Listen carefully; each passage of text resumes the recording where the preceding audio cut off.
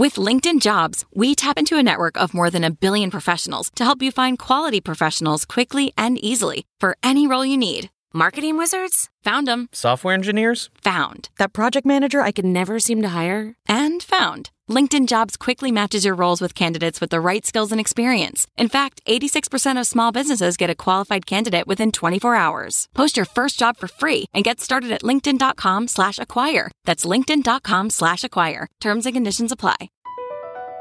Across America, BP supports more than 275,000 jobs to keep energy flowing.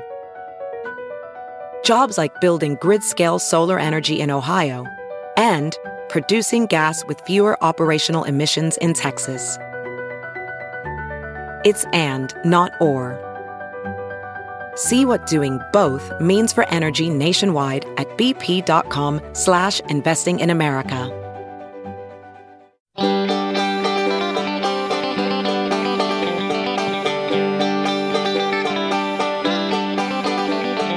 Welcome to the Caixin-Sinica Business Brief, brought to you by SupChina. Each week, we bring you a roundup from the world of business in China from Caixin, China's authority on business and financial news, as well as interviews with Caixin Global reporters and editors. I'm Kaiser Guo from the Sinica Podcast. Welcome back. And what a week it's been in the world's second largest economy. The 2022 Beijing Winter Olympics have continued to dominate headlines. They, of course, officially came to a close last week, but as we'll be finding out on this week's show, the Games are far from the only thing making noise in China. Just like an Olympic skier, things have gone downhill for a private lender who could lose 10 million yuan's worth of Ethereum following a court ruling on crypto loans. Also, Huawei has found itself on a rather slippery slope in India. And there have been some dramatic twists and turns in the eerie story of a woman found shackled in a Chinese village. But how about we stick with the Winter Olympics theme and break the ice with some news on Bingduandun? Chinese authorities are stepping up intellectual property protection for the beloved Beijing Winter Olympics and Paralympics mascots, Bingduandun and Xuerongrong. The news comes as soaring resale prices have prompted some sellers to risk punishment for copyright infringement by profiting from fake toys. Last week, Beijing announced the country's first criminal case of copyright infringement regarding the mascots. One individual who made and sold knockoffs of mascots has been sentenced to a year in prison and fined 40,000 yuan. That's over $6,000. Chinese authorities have also put bakeries in several cities under investigation as their mascot-shaped cakes also constitute a violation of licensing rights for the Olympic and Paralympic symbols. Let's turn to some striking crypto news. A Chinese individual who lent 10 million yuan, or around $1.6 million worth of Ethereum, faces losing it all. That's after a court in the eastern province of Fujian ruled that the agreement they signed with the borrower has no legal force, and that the cryptocurrency itself is not protected by law. What's more, the court wrote in its judgment that the transaction disrupted economic and financial order, violated public order and the customs of society, and harmed public interest. The court's ruling is the latest signal from the judicial system that private digital currencies have no legal status. Ethereum is the world's second biggest cryptocurrency by total value after Bitcoin. Hong Kong's COVID situation has intensified. The city is battling a fifth wave of the coronavirus, mostly triggered by the Omicron variant. President Xi Jinping has called on the Asian financial hub to make containing the COVID outbreak its overriding task. The virus upsurge in the Special Administrative Region has also spread to Chinese mainland cities through various channels. A number of cross-border truck drivers tested positive for COVID infection in Guangdong province, which is right next to Hong Kong. There have also been incidents of people illegally crossing the border into the mainland and therefore flaunting disease control measures, including mandatory quarantine, some of whom ended up testing positive for COVID. In light of all this, local authorities in Guangdong have started offering cash rewards for credible reports on smuggling, illegal border crossings, or organized illegal crossings. Now for something rather crude. For the first time in 2 decades, China's crude oil imports and reliance on foreign oil declined. The trend reflects rising global petroleum prices, expanding domestic production, and strengthened supervision of local refiners.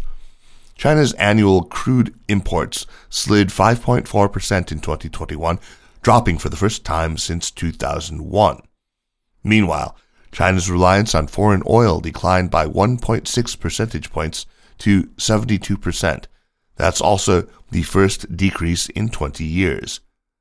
China surpassed the U.S. in annual crude oil imports in 2017, becoming the world's largest net importer of oil. Oil isn't the only commodity getting attention these past few days, so are rare earths. The price of these elements hit a record high last week as demand has outpaced supply in China. The Asian giant is, of course, the world's top producer of rare earths. An index measuring the prices in China of 21 rare earth oxides and combination products, published by the Association of China Rare Earth Industry, rocketed 99% from about this time last year. For anyone not familiar, rare earths are used for products such as electric vehicle batteries, phone components, and military equipment. Despite their name, these materials are not particularly scarce, but are considered, quote, rare because they tend not to be concentrated in easily accessible deposits. Also in the headlines is Huawei and its challenges in India. The telecoms equipment giant confirmed with Caixin that Indian tax officials raided its offices and met with some of its staff as part of a tax evasion probe. Beijing alleges the move is part of a broader campaign by New Delhi targeting Chinese firms. In a statement to Caixin, Huawei said, quote, "We will approach related government departments for more information and fully cooperate as per the rules and regulations and follow the right procedure." There has also been more news on China's Common Prosperity campaign. The nation's top economic planning agency says that local governments shouldn't be over-ambitious when setting goals or over-promise on social welfare. At a press conference last week, Ha Zhengyou, head of the National Development and Reform Commission's Department of Employment, Income Distribution, and Consumption, said, quote, "We must be aware that there is still a big gap between China's developmental level and that of developed countries. Therefore, we must ensure and improve people's livelihood on the basis of sustainable economic development and financial resources." Ha added that local governments should focus on improving basic public services, including education, healthcare, elderly care, and housing. The goal of common prosperity jumped up China's policy agenda during an economic policy meeting chaired by President Xi Jinping in the summer of 2021. That same meeting emphasized the need to reasonably regulate excessively high incomes and also encouraged high-earning businesses and individuals to give more back to society. Now I'd like to welcome to the show Joshua Dummer, who is Deputy Copy Desk Chief at Caixin Global. Welcome, Joshua. Thank you for having me. Okay, Joshua, you are on the show today to talk about something not at all cheerful. In fact, it's about something that is extremely disturbing. This truly chilling video that surfaced recently that shows a woman shackled to a wall with chains outside of a hut. That video went on to spark a lot of outrage since it first appeared on the short video app Douyin, the Chinese version, of course, of TikTok, in late January. What exactly is going on here? Can you fill us in on all of this?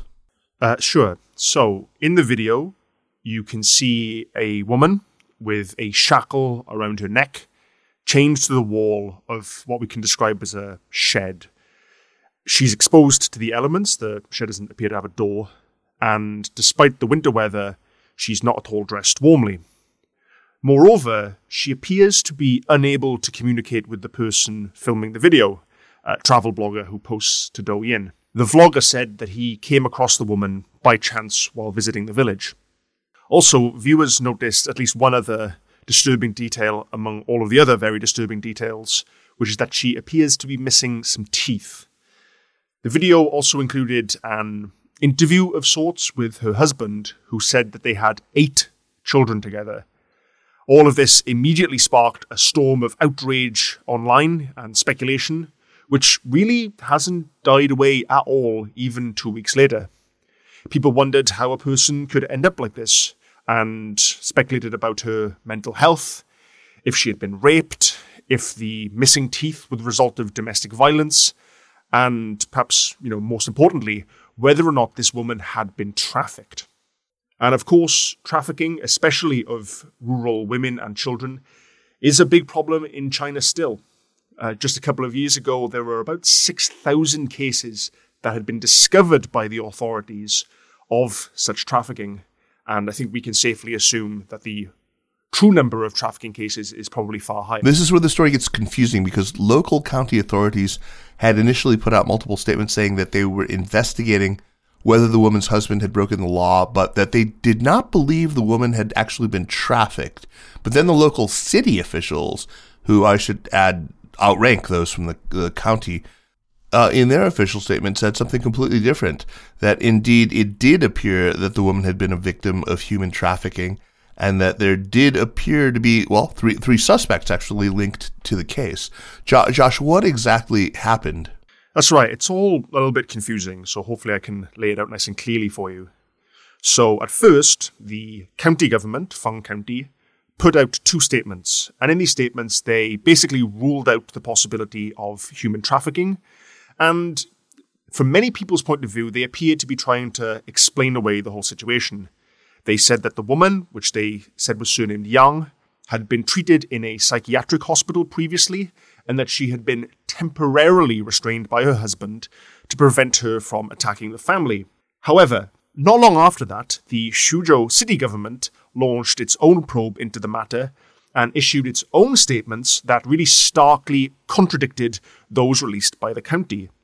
They said that the woman was originally known as Xiaohua Mei, and that she came from a village in southwest China's Yunnan province, almost 2,000 kilometers away and right on the country's border with Myanmar. They even said that they did DNA tests on people in the village and confirmed her relation to them. So, according to the Suzhou statements, Xiaohua Mei was married once and then divorced in the mid-90s, at which time she apparently started to show symptoms of mental illness. A person from her village said that she would take her to Jiangsu and arrange both psychiatric treatment and find her a husband. Now, back in the modern day, that woman, her husband, who was a Jiangsu local, and Xiaohua Mei's husband have all been placed under criminal enforcement measures. The first 2 are accused of human trafficking, and the last is thought to have committed illegal detention. Now, criminal enforcement measures can include being taken into police custody. The statements also said that relevant personnel were being investigated by disciplinary inspection and supervision organs for negligence and dereliction of duty. So it seems likely that at least a few officials' heads might roll over this whole matter. And that's not all. Just yesterday, an even higher level government said it was getting involved, with the Jiangsu province authorities saying they were setting up a team to also look into the case. So I think we can expect more details and more statements in the not-too-distant future. So if this weren't all bizarre and dramatic enough for you, not long after all this surfaced, there seems to have been another woman in very disturbing circumstances in this very same village. And this also involves the same vlogger. Can you tell us what's going on here? Yeah, that's right. So in that second video, we see a woman lying on the floor of a village home and also unable to communicate clearly. The vlogger, the same vlogger from the first video, said he was actually invited to film this woman, surnamed Zhong, by her husband, who hoped that perhaps people would donate money. Apparently, she's been on the floor for some 2 decades. Now, while there are some differences with the first case, such as the absence of visible shackles, Caixin looked into it, and sources in the village say this woman was, quote, bought for 1,000 yuan and has been the victim of domestic violence at the hands of her husband. A local official who declined to be named told Caixin that Zhong had also previously been treated at a local psychiatric hospital, And Caixin has learned that the local authorities are now investigating whether Zhong had been trafficked. However, we've not reported any further details on this second case yet. Okay, thanks, Josh, for joining us and discussing this disturbing story. Yeah, thank you for having me, Kaiser. Oh, thank you. And that's it for this week. Thanks for listening. The Caixin-Sinica Business Brief is produced by Kaiser Guo and Nandini Venkata with stories from the staff of Caixin Global. Special thanks to Li Xin of Caixin Global. Thanks to Spring and Autumn for the music. Check out some of the new podcasts on the Sinica Network like China Stories, featuring the best writing on China from around the web, and the China Sports Insider podcast. And for daily news and views, make sure to subscribe to SupChina Access for the daily newsletter. Find us at supchina.com. Thanks for listening, and we'll see you next week. Take care.